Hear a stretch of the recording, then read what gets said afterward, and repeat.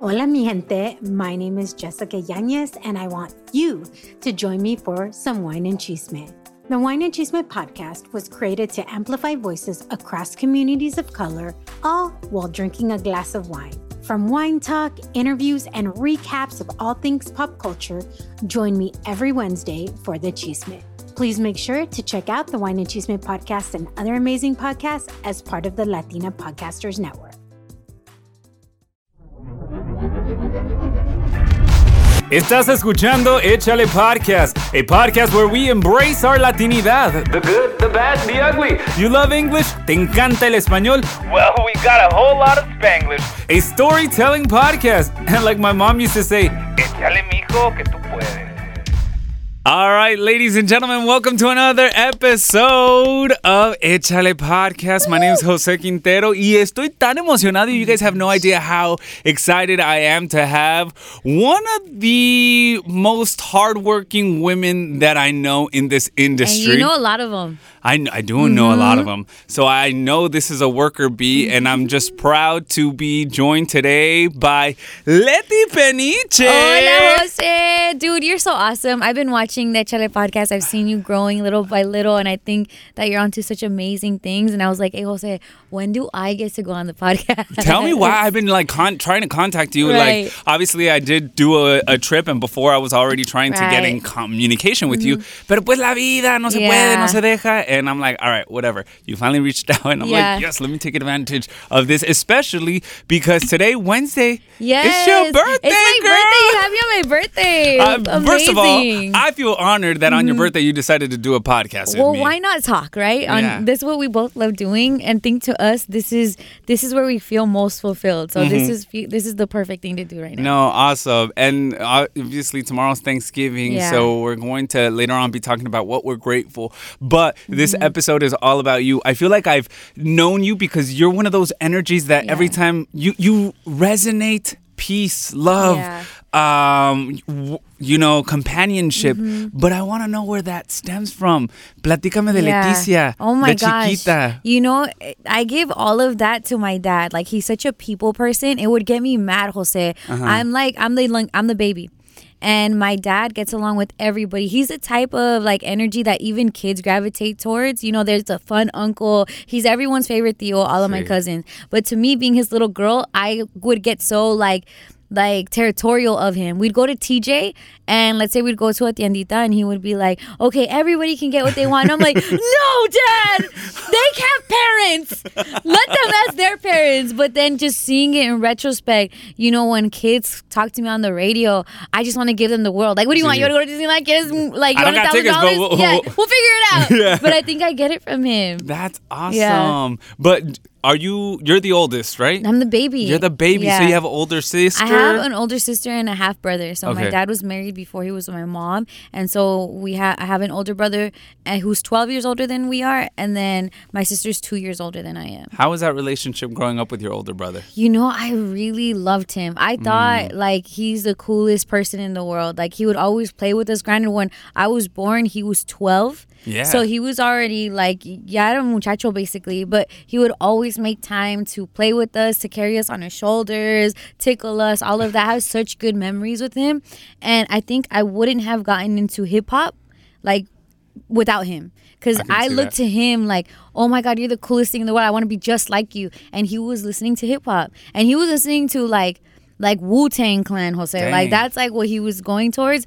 And I was like, whatever you like, I like. However you are, I am. And then I just took that on because it brought me closer to him. Just crazy. No, that's beautiful. I've always said, like with my dad, we didn't have the best relationship growing up, but I always said I love the ranch life. I love it, a lot, but I love it more because it allows me to spend time with my dad and doing something that he likes. Yeah, it's that it's just that common connection. And it's hard sometimes between generations to find that. Yeah. But the fact that you found that as being your midpoint. Exactly, where I can meet him halfway. The relationship with you and your brother, was he very protective? Because once you was 12, you were born. 24, 12, maybe a girl starting to date. Or definitely not, because he was very like I think he grew up as an only child so much that it's in him, you know. Once you're 12 already, like you're kind of set in your ways a little bit. And he had moved with his mom, and they moved, and then got. By the time I was a little bit older, he had gotten married. They had moved to Vegas. Like right now, he's in Las Vegas. Wow. But I think just the stuff that I think he meant more to me. This is sad. He meant more to me than I meant to him. But I'm sure he loves me. But just like the admiration of him, of course, meant so much to me. I just wanted to be just like him. Whereas to him, he's like, okay, little girl, like, okay, my little sister, like, get out of here, you know. And then he had kids of his own, so that kind of takes over. Is there a certain lesson that resonates to you that you're like, wow, he taught me this, but it took you a while to realize? You know, with him, it's just, I think they both my dad and my brother have like a never grow up kind of like jovialness about them, where they're very just optimistic. And granted, my dad has a temper, but it's like there's always fun to be had. Like there's always just something to look up. You're never down for so long, you know. You could be down, you could be sad, but it's like, all right, we got to get up again. All right, there's still something to look forward to. I think that's what I got more than anything. That's beautiful. Yeah. Within siblings, I always find that they're so similar yet so different, even though they were raised by similar. In the same household. Yeah, same household. With your brother and your sister, what are the differences? You know, I think there's a big. I think my sister is my closest, so she's 2 years older than me, and she's the one who we grew up in the same paths, but we're so different. And not for. I look at her like I was a mom first before her, but I feel like I learned how to be a mom from her. She's such a super mom. She's the mom that she goes out. She knows to have like the little hand sanitizer that's attached with the cup that you can put, and it can turn into a dish that has like holds the snacks or whatever. To me, it's like, okay, the yogurt's everywhere or the snacks are everywhere. She has that down, but she's always been that way. She's always been like the organizer and making sure everything is checklist. Whereas me, I'm more of the by the whim of everything, like, okay, lo que pasa pasa, we'll figure it out as we go. Figure it out as we go. And I've been doing that. But my parents are not like that. My mom era bien trabajadora. Like my roles were reversed a lot of times in like the Mexican household. La mamá está en la casa y el papá va a trabajar, ¿verdad? My mom was the one that worked the 9 to 5. She had a bank job. And my dad was the one that took care of us. He's the one that picked us up from school, made us dinner, he worked for himself, so he was a locksmith. So his work was his car.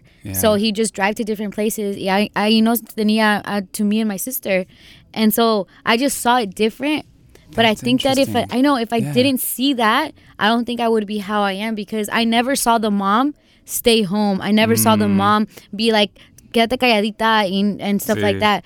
My mom was always like working and a boss. So to me, I'm like, all right, I could do this. To me, it doesn't seem weird to kind of be a woman that is like in business how I am. Yeah, so you never like learned I don't want to say the submissive role in the Latina culture, but that's the norm that tends to happen, especially having a father figure who with his sons tends to be more of like, oye, los hombres no lloran, men don't cry and whatnot. But with women, I feel like when you're trying to raise a woman, you try to toughen them up. And if you're with your dad all the time and seeing that he's at home also like cooking, was he cleaning? Everything. And that tripped me out too, because your friends didn't do that, I'm sure. No, like your friends' parents. And it's always very irregular the way that my dad is, but he's so, I think he went through so much that he was like, I'm not going to do that with my daughters. Like, I'm going to be there as much as possible. Still a protector, still like the man, but showing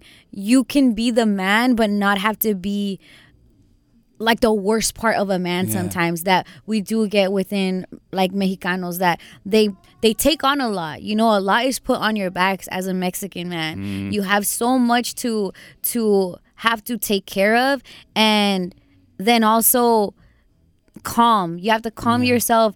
But there's a lot of just like by way of our ancestors and the stuff that we've been through, there's a lot of rage in us, there's a lot of anger in us, and we're not taught how to use it or not use it. So we get lost in that. I think my dad made an intentional, like, I'm not gonna be the way my grandfather, his dad, I'm not gonna be the way he was to me, to my children.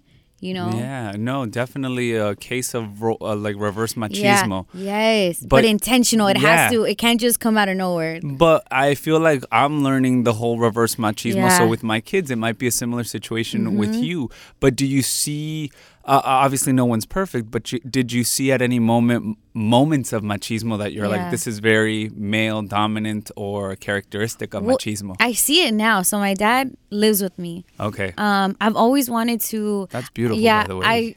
Even when I was single, so before I was my husband, to me, it's crazy. My dad affects me a lot. And it's funny because my mom will come over and she's like, you love your dad more. I just empathize with him a lot more. Like, I see his struggle a lot. But my parents split up. But my dad is one of 13, Jose. Yeah. All he knows from Mexico, all he knows from Mexico is everybody living together, right? Then he comes to the United States and he lived with a bunch of workers, like they were dishwashers or they were working in the restaurant. So he lives with a bunch of people there. Then he leaves to have his family, so he knows family, right? But when my mom essentially left him, she took us, and then he was alone. And I don't think he knew how to handle that. By this time, he was probably in his 50s, but he didn't know life without people in the home. Yeah. So he would either rent a room or live out of his van. And at this point, I'm working in radio. Yeah. And I'm like, okay, how on earth can I be popping and have my own things and my dad's living in his van? Yeah. And so I'm like, no, just live with me. Like, and he was very resistant to that. He was like, no, mija, no, let me just park my van outside. And I'm like, no, live inside with me. And he's like, no, I'll just sleep on the couch. No, like, make space, like create, like be involved in this. And so when I got with my husband, I was very like, hey, just so you know, it's a package deal, and not just with me and my son, because I was single teen mom at the time también. It's not just me and him, it's me, him, and my dad. Yeah. But my husband was like, yeah, like he's also, family's really big to him, so to him it was not a problem. So now my dad lives with me, pero lo veo que él es más como, ¿y a qué horas vas a llegar? ¿Y con quién andabas? And more than even my husband, my dad questions me like if I'm his wife, or like, why are you working so late? Mija, you're over, like, and that's just the worry that almost is like, it kind of gives me anxiety because I'm like, dude, I'm at work. Yeah. But it's like, no, you being a woman out like that you can get in trouble or you can get hurt. That's his kind of, es su manera de ser ahorita. Yeah. Dang. It's a lot. I talk a lot. I told you, Jose. No. Yeah. I love it. I love it because you're not just talking a lot, but you're giving context to a lot of it, and you're giving this role that I feel that it happens a lot when they grow older, the loneliness that they don't know how to age. Men don't know how to age because all our life we're taught to be the providers. And at some point when our kids grow up, it's like, well, who do we provide for? I've always provided for somebody else, not necessarily for me, whether it be for my parents or for my kids, but I've never learned how to do for self or even have time to be calm. Or men aren't supposed to be a burden. Men are supposed to resolve whatever the burden is. So your dad not wanting to be a burden to you in your own house, but it's like, you're the man who raised me. Right. How could I not? My goal is to have you be like, you don't have to work.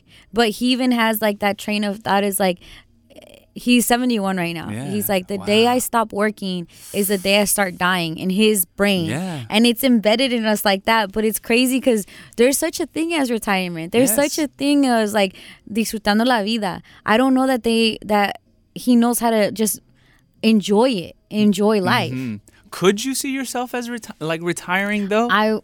Me personally, because we're both super workaholics, and I think we as Latino kids we get it from our parents that I can see why it would be hard to retire, right? And not necessarily like it wasn't modeled to us. Like ours is to work hard. For example, my dad retired 2 years ago, but that doesn't mean he stopped working. He moved back to Mexico and he's working in his ranch. That way, you know. So I'm like, well, whatever keeps his mind active and busy. Yep. So I don't know if I could personally retire. I'd be like, all right, I'm done with what I'm doing, but what project can I do on my own time? Yeah, or how can I just keep this going? I think my mom is a different case. So my mom is Salvadorian, and I don't know if it's because she's Salvi and she just loves traveling, or it's just who she is. But this lady loves to travel the world. Like, to her, I feel like she's on vacation all the time. But I also see that she went through the American like workforce, and she's worked for a long time, so she takes her vacations and stuff like that. And sacred. Yeah, like I could never do vacations like that, but my mom's out here. Like, she went to Colombia. To me, it's like, wow, that's something you dream of, but you never really do. And she's doing it. So I think seeing her being able to, I guess, balance it, it's allowed me to see, okay, they were also very different. Whereas my dad vino y como era trabajador, ¿verdad? But my mom came into the school system. She came when she was around 14. So she got hip to a lot of stuff already. So she then became a citizen, went through all of that. And whereas my dad is still very much in that like immigration experience, and they both did, but she just seems to have assimilated more.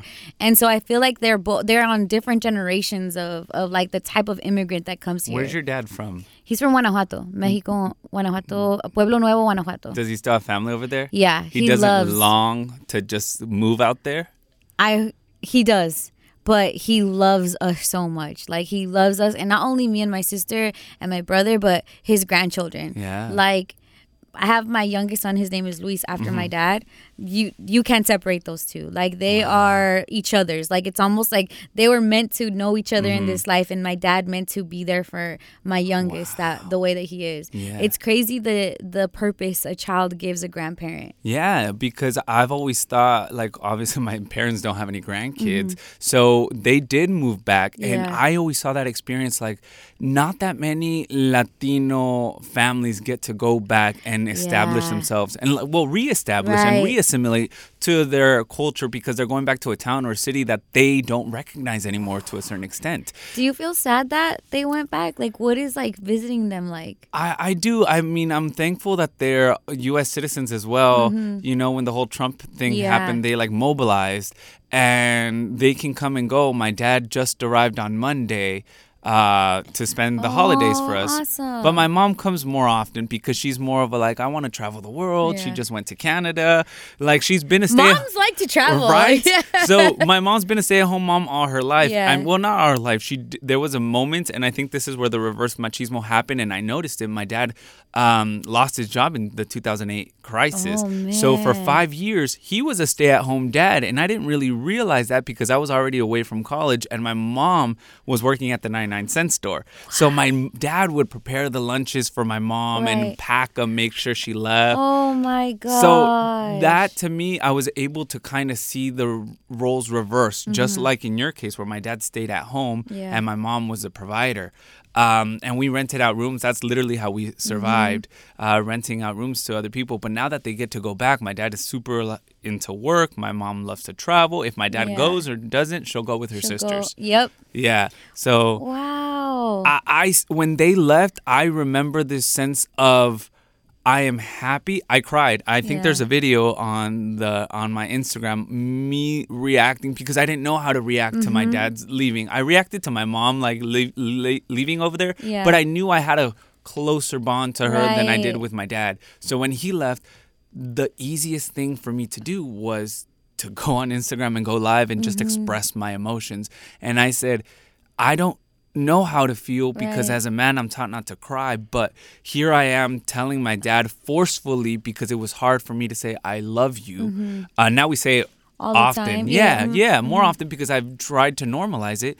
And him leaving was like him closing a chapter in his life, ready to finally fulfill his own dream. You know, because when you come to the United States, you're going out to like, you know, for your kids at the end of the day. You go out for your kids, for your family, to be able to provide, never thinking about yourself, thinking about others. So now, for the first time in all his life, he can think of like, okay, well, I want to plant trees here. I want to buy 2 cows here. I want to wake up and take my cows from the farm to the water, back, go horseback riding. And he's living his life. And I don't ever tell him, hey, come back. Because I try to go often. I try to go at least 3-4 times a year. What about your needs as his son? do you think you skip that?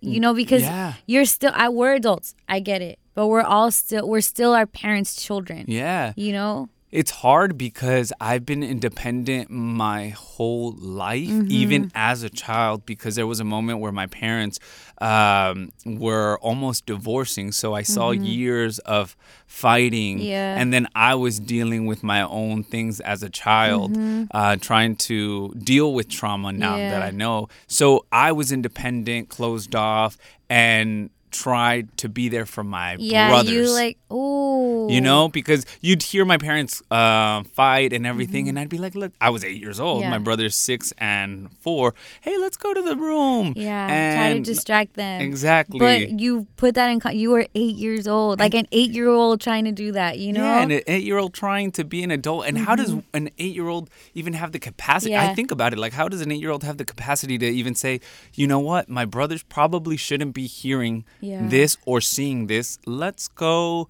and play. Let's play. Let's play. You know what's crazy? I have a friend and his name is Daniel, and we're doing a like a game where I'm like, I'm gonna hum and then you're gonna guess the song. So I would be like, like como la flor, right? Yeah, and then was like Selena. And he's like, oh my God, I love this game. And I'm like, you played it before? He's like, yeah. So before, when my parents would fight, me and my sister would play this game with me. And he just said something super slight, like his parents are fighting, so his sister would distract him by doing that. But I don't know that he understood that's them coping. Yes, that's them like, hey, let's not pay attention. Like, here, what song am I doing? Yeah.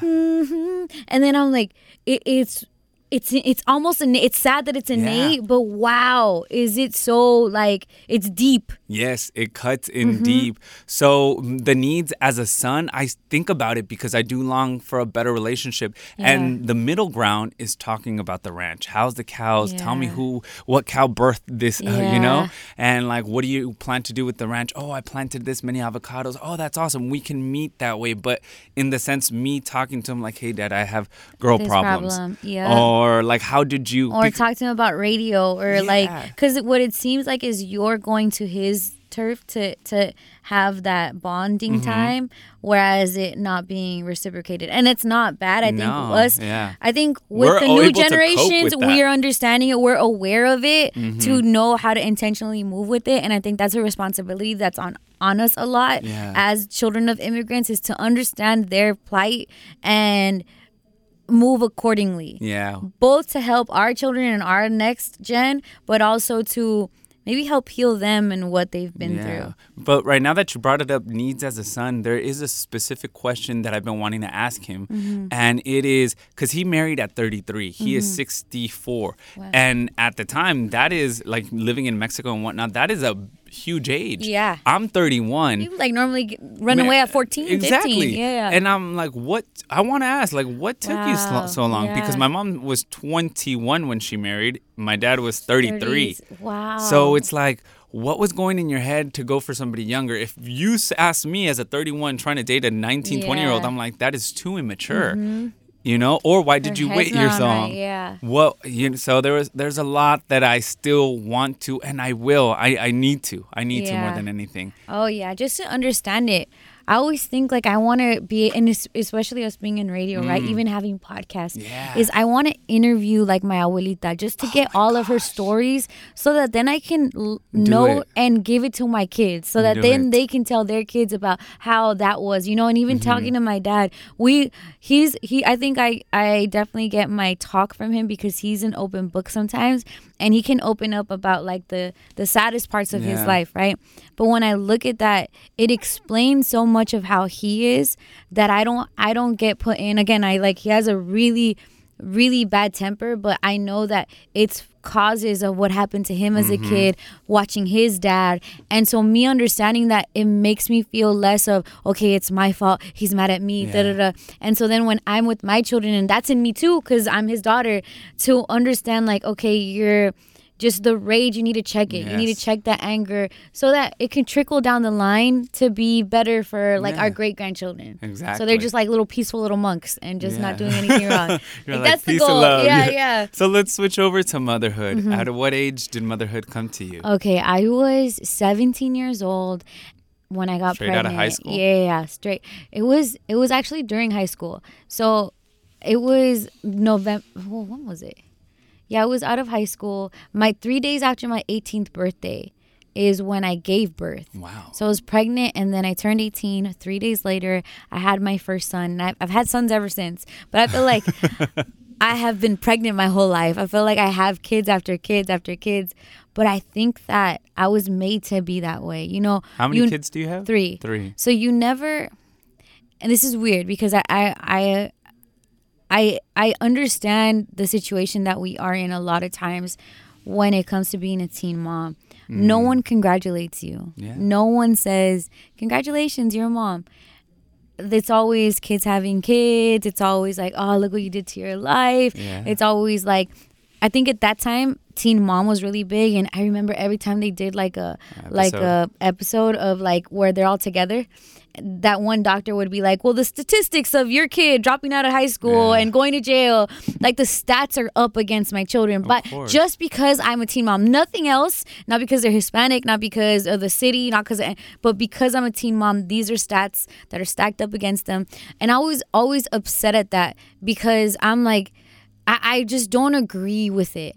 And I was like, the biggest thing that I can do is not be a reason why all of that stuff is true.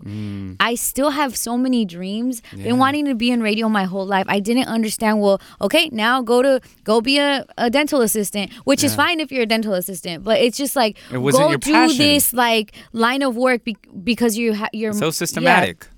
And I'm like, if anything, like we've seen with our families, you saw that they came here for us. A lot of the immigrant stories, I came here for a better life for my child. That's crossing borders. That's going through a lot just to make it here. So to me, I'm like, they've done worse. They've done more with the worst situation of not being from here, and coming to America is a big leap.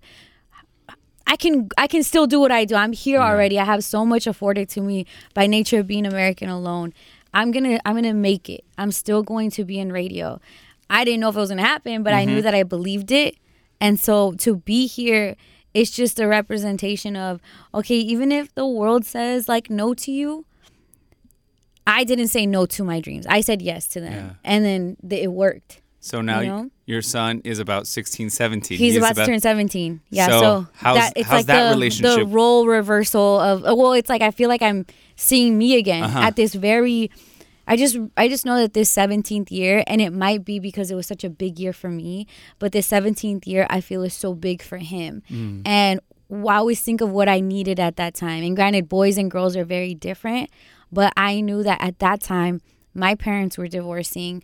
At that time, I was feeling, you have this like a double, as a teen, you have a double of, you feel indestructible, but also you feel like you don't know anything.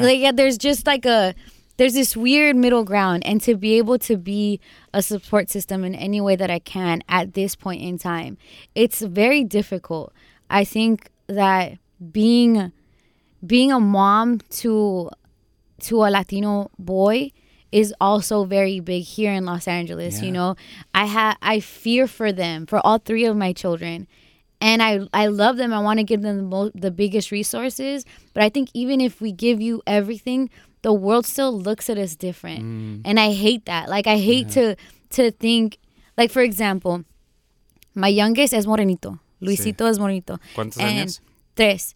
And my 4-year-old, bien güero, like super light skinned, all boxer. of that. Yeah, that's my little Canelo. But I was talking to my friends about it yesterday, and they were like, who are guys, and they're like, one's gonna get away with more, one's gonna have it easier than the other one, just because of skin color. Yeah. And I feel bad because I don't want them to grow up comparing that. Yeah. Especially because the 2 little ones are so close. It's like one is, I would hate to see that. And what they need from me even now as that they look different, which is crazy. Well, let me put it in perspective. You say you have a morenito and you have one that's more blanquito. What about your eldest? What challenges did he face growing up? You know what's wild is like I remember he was in elementary school and we were looking at middle schools.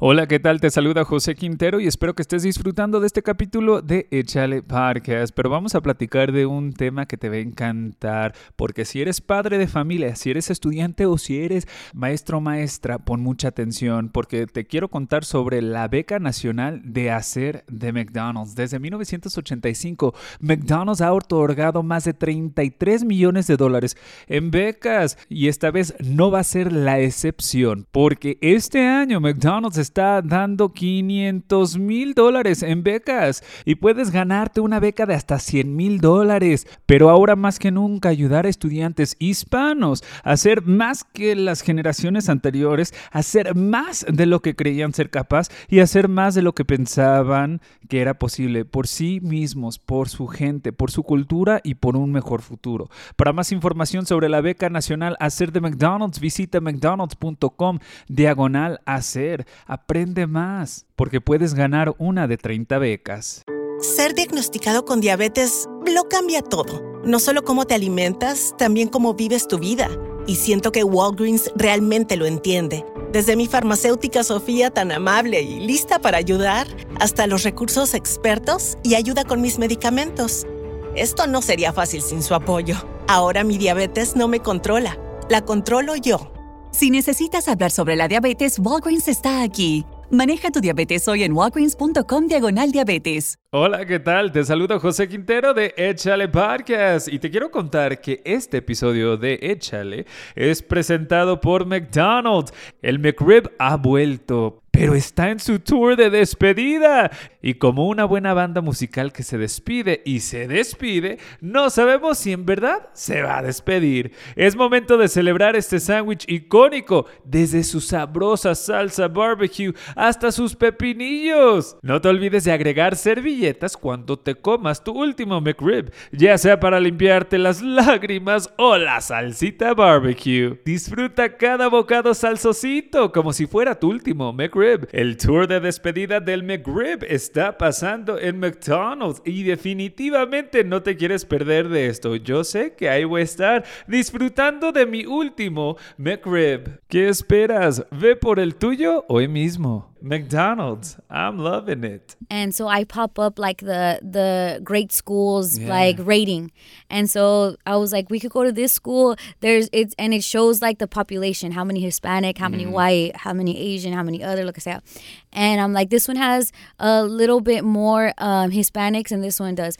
I'm thinking you're going to like the Hispanic one because you can see yourself. Yeah. I initially went to school in Glendale and it's predominantly Armenian. There is a group of Latinos there, but not as big. And all my cousins lived in Silmar, San Fernando, and they went to like all the schools are Latino out there. I wish that I could be at those schools. I couldn't wait to move to be in those schools. So to me, I was showing my son like, all right, look, we can go to the one that's more Hispanic.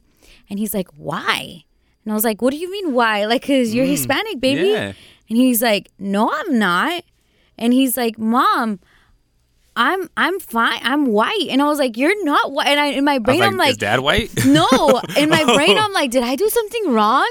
And he's like, yeah, Mom, I'm white. You just didn't put sunblock on me when I was little. That's why I look this way. I swear to God, I'm like, wait, what? I'm like, baby, we speak Spanish. Yes. You're Hispanic. I think him being around kids that didn't look like him gave him a sense of, it can't be that I'm different. It has to be that something happened to me, but I am like you guys. And it felt very, I just thought. Were you shocked? Did you feel like I did something wrong? I thought I did something identity wrong. Crisis? I thought that, especially because I think I didn't want to be like, you're Latino, here's white people, here's black people. I didn't want to segregate that. Yeah. I didn't want him to grow up I wanted him to see like we're all the same, lo que sea. But when I gave him that's what he came up with. Like, okay, if we're all the same, there has to, Mom, you just didn't put sunblock on me. And then he's trying to justify his brownness. And I'm like, no, mijo. And it's okay. Yeah. And it's beautiful. And so that Brown don't frown. that struck me. And so now with the boys, the 3 and the 4-year-old, it's, you guys, we're Mexican and we're Salvadorian, and at least give them pride in who they are.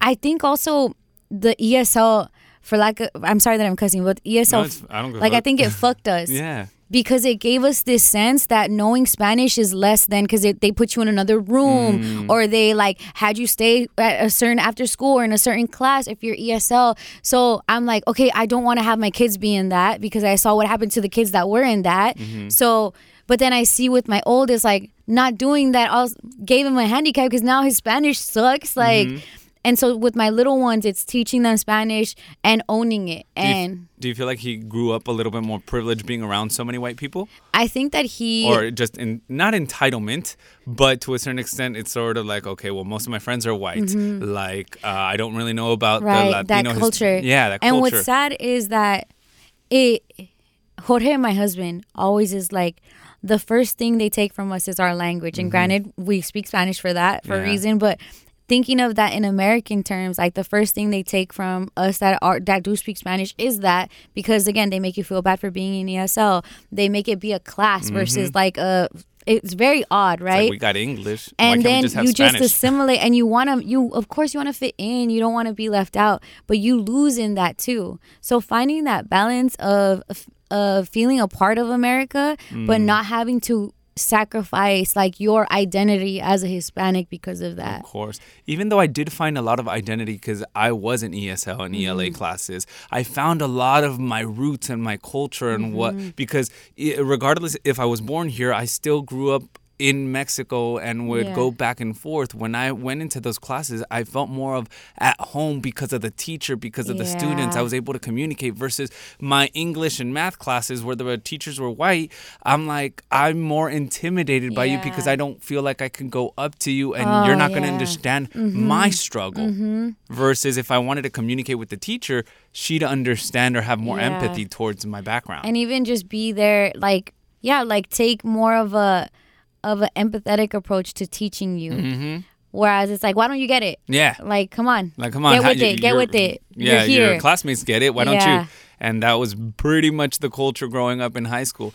Does your son currently live with you? No, my oldest lives with his dad. Okay. My oldest lives with his dad. My two youngest live with me. And it's like a... How's that distance? It's a lot. Our distance is a lot. I think being a mom, you never want to not be in your children's lives, but you also have to understand that sometimes, like I think, and this is where my dad comes into play, because he's one of 5,000, but he left home early, and granted for different reasons, but he was like, it killed me to leave my mom, but I knew that I needed that at that point, and I knew that staying would cause a whole other thing, whether it be with my dad's father, my grandpa. And I think that's similar. Like sometimes you have to hurt right now so that in the long run you're okay. And I think it's like that's where I'm at with my oldest, where it's like right now I think I have to take that on the chin so that later we'll be okay and we'll be able to like find ourselves again. No, you're right. I left home when I was 19, obviously a lot older, and I lived all my life, but inevitably I have a longing to be closer to my mom, and I think men have a longing to be with their mom at the end of the day. So if you just give time, like it's just going to work out. And both are like a part of, like we're both our mom and our dad, and I think that to reject one is to reject half of yourself.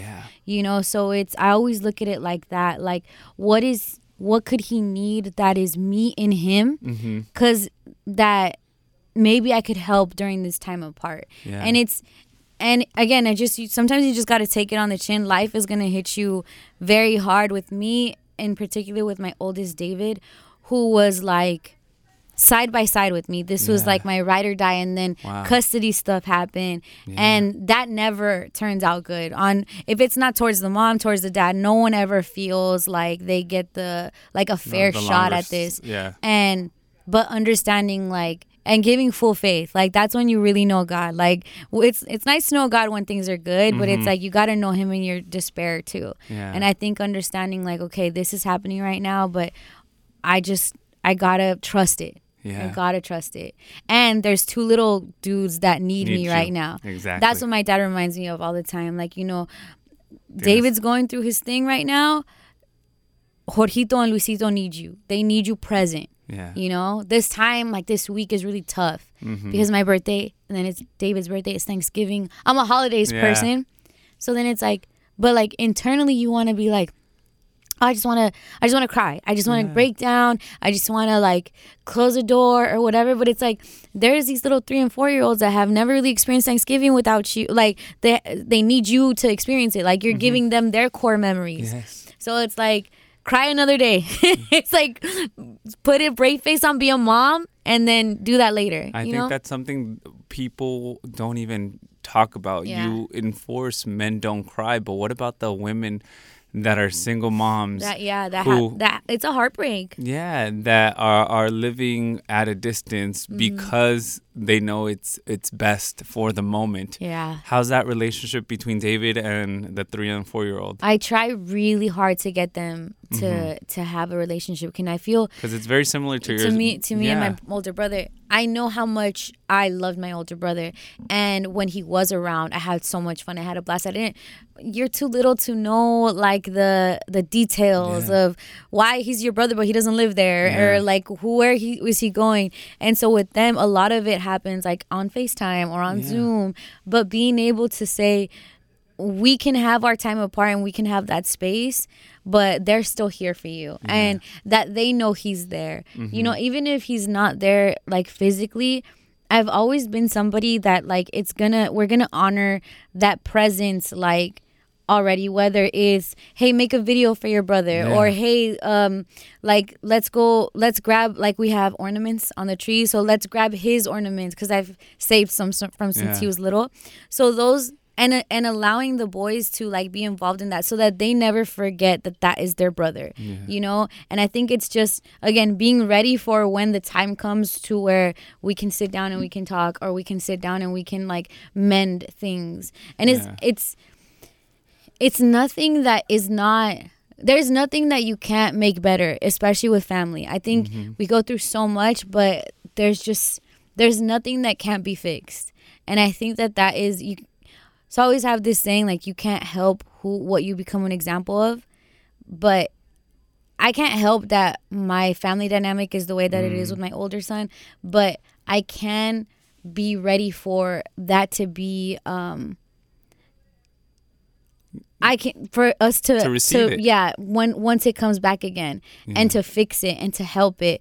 But you can't force help. You know, like when I was a teen mom, going through stuff with his dad, my family was just like, Letty, what's going on? Like they couldn't do it for me. I had to do it for myself. I had to get out of that relationship.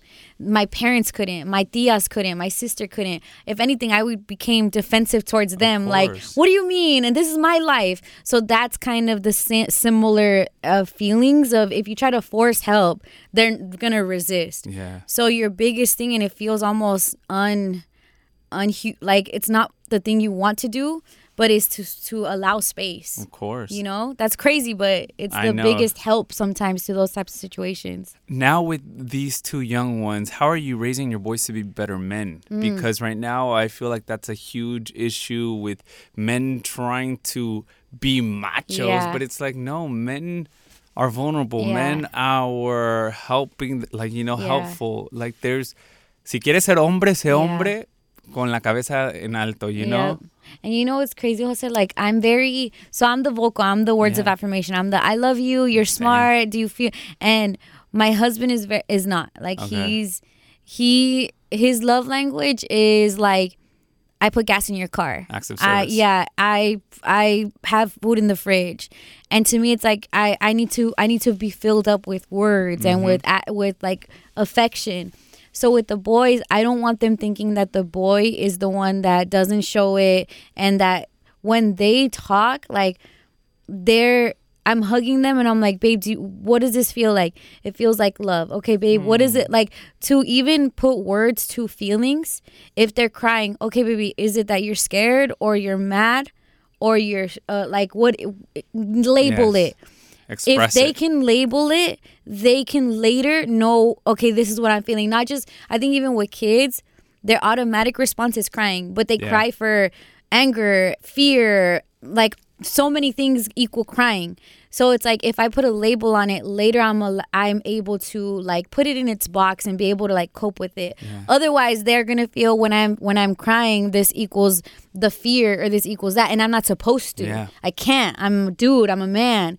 I also think like I always wanted a girl. God didn't give me a girl, so I feel like God gave me boys to create allies for women. You know, God to be able to show them like this is mom and this is what the world needs from men. A lot of times we feel we need strong girls. We need girls that like don't need no man. My dad was like that. I'm gonna raise you this, that, so you don't need a guy, right? But we also need to teach boys how to be their like supporters, sensitive, allies, speak up loving. For girls when you don't see them, because when you see something going wrong, because they can't speak up for themselves because they've been told quédate calladita, like be this, be that, you know.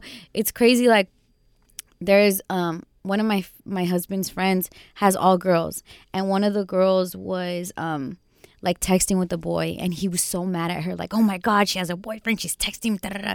In that same conversation, he sees my son, oh, how many girlfriends do you have? Da, da, da. I was like, double look standards. At what you're doing.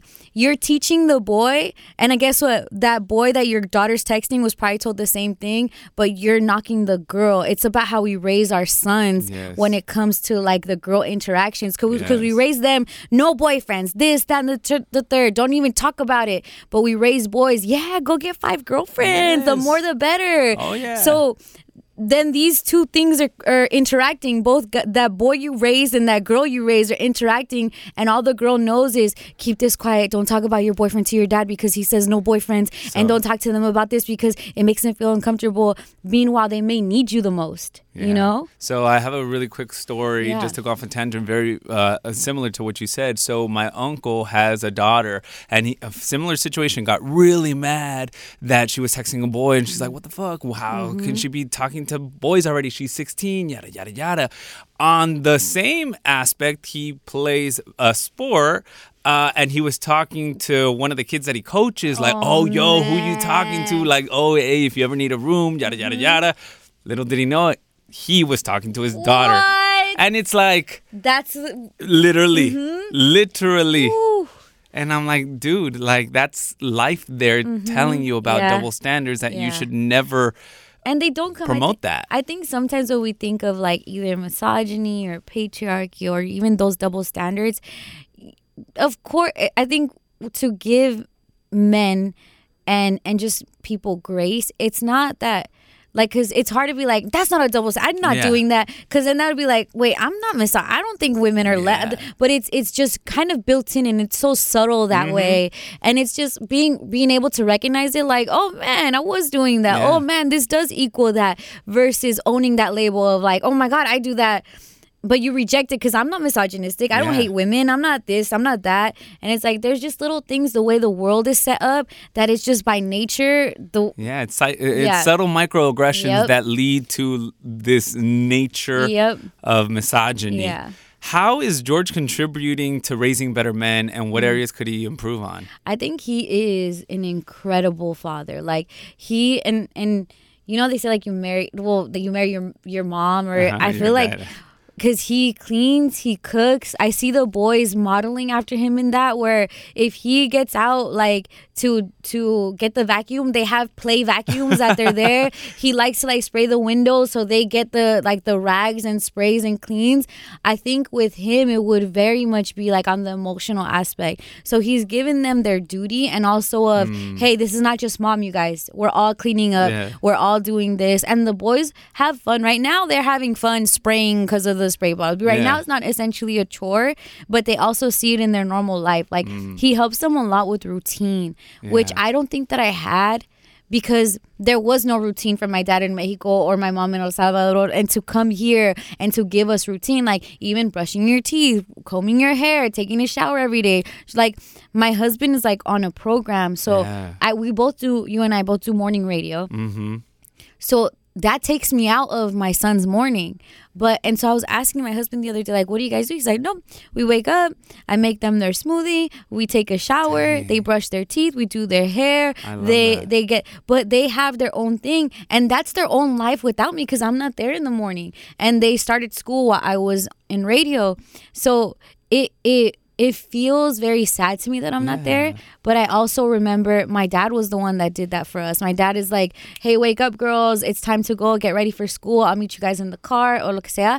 I do think that he's giving them such a great routine that's going to stick with them forever. On an emotional aspect, I just don't think that he has that, and maybe it's just the stuff that happened with his parents, you know, how his father was towards him and his sister. But I always look at it like, I make sure to say I love you so that he can say it back, because he's not going to outright say I love you, because that's not his nature. His nature is not words. But the boys need to see that it's said. So now it's like, okay, they have to see that example. But does he say it to your kids? He says it to them. Okay, cool. Yeah. Because I was going to say a very similar situation to my mom. It's so easy. And since I was a kid, I love you, te amo. With my dad, until I was older, I'm 31. Yeah. Literally, last year it was like, apa te quiero. It was like, te quiero is not even a te amo. Yeah. You know? So it's, like you said, it's very important that they start hearing it from an early age, not just necessarily between the parents but towards one another. Yeah. Especially, and I'm saying it as a man, I needed that from my father. And I'm working on that because he didn't meet me halfway. Right. But if he's able to meet them halfway with the I love you and they get it back, then it's going to be so much easier to foster that relationship later on in life. Did he hear it, do you think? No, most definitely not. No, like my grandparents, my grandma, so his mom's Native American and indigenous in Mexico. Wow. And then the dad, he was a farmer, even though he had European features, blue eyes, white skin, and whatnot. So it was very much distant. They were breeding kids. They had 12. So he was trying to build an army to help them farm. Right. So there was no kind of moment there to tailor to one kid and show them. But my dad was kids are not for nothing, but like kids are cattle. They have a function, especially in Mexico. Like you have kids so that they can help keep up with just what you have in Mexico. Like my So I always look to try to understand my dad and my mom by understanding their parents. And so my abuelito, like when he was 8, his dad, his mom, so my great grandmother, sold him to a farmer. My uncle was sold to. My grandma sold him to her sister. And he. Imagine telling an 8-year-old, like, I'm your parent, but you're going to go live over there and you're going to work at 8 years old. So he doesn't know the concept of love from a parent to a child. No. So then he has all these kids, and my dad was the oldest boy, and he doesn't know what to do with them because his parents never showed him love. If anything, he could feel like his mom treated him like an animal because that's where he stayed with the animals in the place that they sold him. So he's treating his kids like an animal. Yeah. Like he was very abusive towards my dad and towards my abuelita and the older kids that really got like the brunt of it all. And so, and it just seems mean because I only knew about what he did to my dad. And then I tried to learn about what happened to him. And it's like, of course he doesn't know how to do it. He wasn't taught that. So all he's doing is acting out on this pent up rage.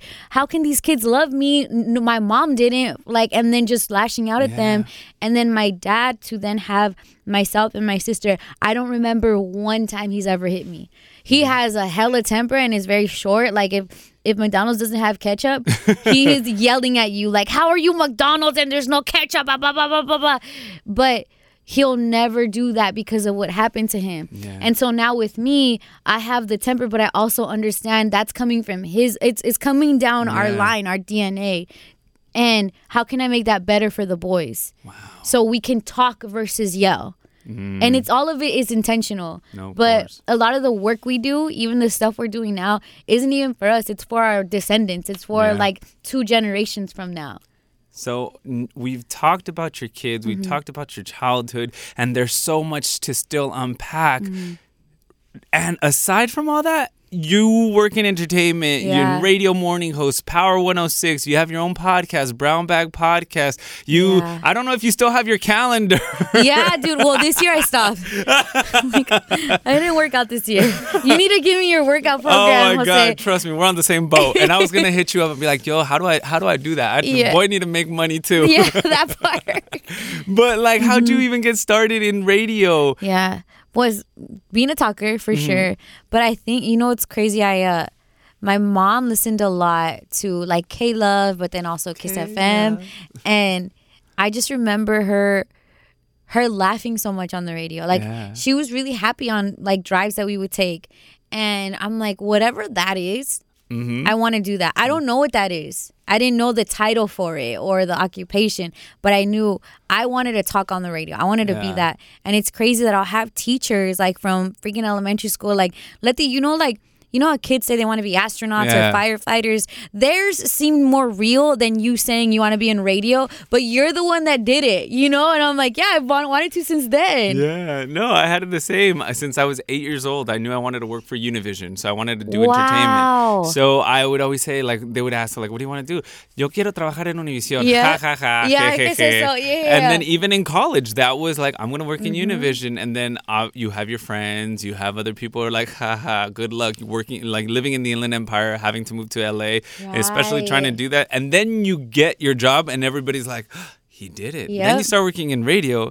He did it. And then obviously you start working with Angelica Vale, which you see her growing up. So it's like, hold up, this kid actually doing it. So very similar. And maybe we just how people go through, because I always see like the kids like that go to college and they don't know what they want to be. Maybe we just knew earlier. Maybe that's our gift, that we just knew our purpose earlier. Because anybody could do, as long as you like, it's the set your mind to it kind of thing. The manifestation. Yeah, to me, like that's just the power of us knowing that early, and everything, all of our steps aligned to get us there. Yeah, and I think so much manifestation, so much work, life has taught us so much that we're able to just talk. Like your dad is the talker, my mom's the talker in the family, so I definitely pick up a lot of her Spanish slang and lingo and how to clap back in a funny way, which works on air. And whatnot. But I guess perseverance is definitely a common thing between us two, and or the even love. Understanding like the goal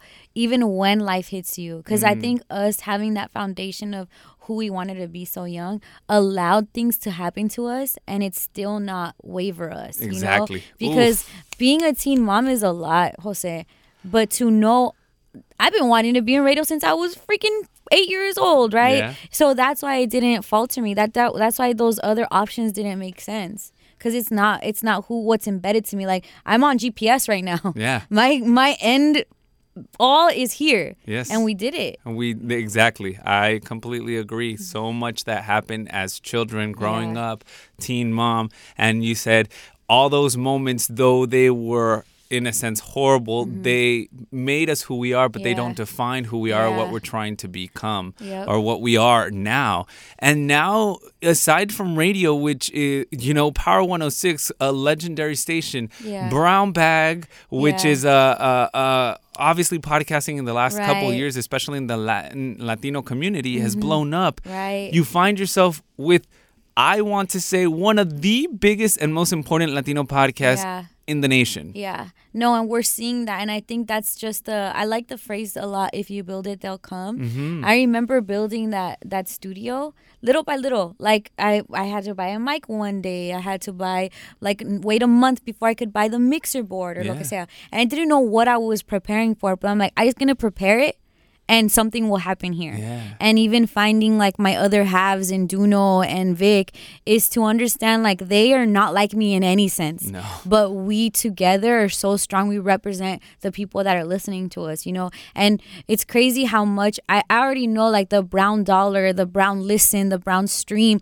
We're such a big chunk of what makes everybody else pop. Yeah. So it's like, what if we put that in ourselves, And so that's kind of where that part got built, is speaking for us in a land, I guess, which would be podcasting, that no one really talks how we talk or about the things that we talk about or cares, but it's in our conversations with our friends, it's in our conversations with like our cousins and all of that, and that's what we get a lot. People are like, you're like my primos, freaking talking on the couch. Literally that is how I feel, and I'm like, oh my god, like it's just hilarious to see the evolution, the growth, and you're fulfilled as a professional, and I'm sure there's still so much that you want to grow. You're fulfilling yourself as a mother because you're still wanting to better your kids. What about the woman? What is left for Leti, the mujer? Yeah. Not the mother, not the wife. I think for Leti, the mujer is really like, I care. I think a lot of times I get very caught up in not having a daughter. And I always think I know this is going to a mother, but I just do think like being a part of being a woman, a lot of it is that just ability to create life, right? And so I always think like, I wish I could have a daughter, but maybe I don't, because I'm supposed to be here for all young Latinas. And I love Latinos and I love my boys, and I'm raising them from that stance of helping them be the best allies. But I also am like, I'm going to be the example that I needed of like this girl that's doing it for all the little Latinas that need it, right? They always say like we win so other people can dream. Even what we do is not for us. It's for somebody get inspired for the people they look at, say, all right, it goes on and on. But I look at it like that. I'm so purposeful. Like I feel like my parent almost, like I don't even think of Leti. I think of the legacy of who you are, who you're gonna be to your community. I promise you, Jose, I've never thought of like what do I see for me. To me, I'm just like, I'm of service. Some of us, some of the biggest leaders are servants, you know, and I really feel like I'm to be here to serve. Like whatever the world needs of me, I'm gonna be here for that. Well, Leti, thank you for serving. Jose, I love you so much. No, thank you. Jose, I don't open up. Like, it's crazy because we talk a lot. We talk on the radio, we talk to people, and it's very hard to feel safe. But you help me feel very safe to open up, even ever so slightly, especially with like my oldest son stuff. But it's a gift to be that space for somebody, you know? Thank you. I appreciate it. I love your energy. Ever since I met you, you've shown nothing but love, respect, and professionalism. And I think you are one of those women that is going to take over the world. I see it. I manifest it. And the love that you just provide to everybody, it's unimaginable. And I'm always in awe and of the woman that I'm surrounded by. You know, you, Luisa, Angie, Angelica. It's like, how did I get to be so lucky to learn from these women? Right. To become a better man. Be in this, and to be in this space. And like, I'm just always in awe. I'm like, dang, I can't believe I get to work with these people. And so many people admire them and love them as much as I do. Right. You know, aside from being a friend, I'm a fan. Yeah. So we're thank you. We're probably keeping the girls away from you, not going to lie. You have so many strong women in your life. You have to have a strong woman in your life like that. Trust me, ya me han espantado. Yeah, I know. And I'm like, damn, y'all don't even like. You don't need girls. You have us. I need to fulfill myself as a man. I eventually want to be a dad, but when the time comes, I am excited. And like you said, you want a girl. I want to be a girl dad too. Yeah. Like if I have boys, I'd be more than happy and love them as well. And I can't wait to raise men. Right. But like you said you were meant to be a mom. I've dreamt of being a father since I was like 17, 18. And it's so weird because at the time, 17 and 18, talking to my male friends, they're like, that's such a girl thing to do. And I'm like, is it? Like, I don't know. Just the act of passing down knowledge and seeing how that manifests into life and how it trickles down is just like, oh shit, I did a good job, or fuck. Like, where do I go in and correct? Right. You know? Wow. So I put it on you. I give you the juju. Let's see. Yeah. Happy birthday, Thank Leti. you. And thank you so much for being on Echale. I love Echale podcast. Shout out to Echale. Shout out to everybody that listens to this and watches this. You're on the day ones of what's about to be such a great empire too. So I'm a fan. Gracias. Gracias. Gracias por escuchar Échale Podcast. If you made it this far, I ask of you one thing. If this podcast made you think, reflect, or enter an existential crisis, then share it with me on social media. Nothing would make me happier than knowing that these stories had a real impact. Nos vemos el próximo martes with more stories and más chisme. This was Échale Podcast. Échale Podcast.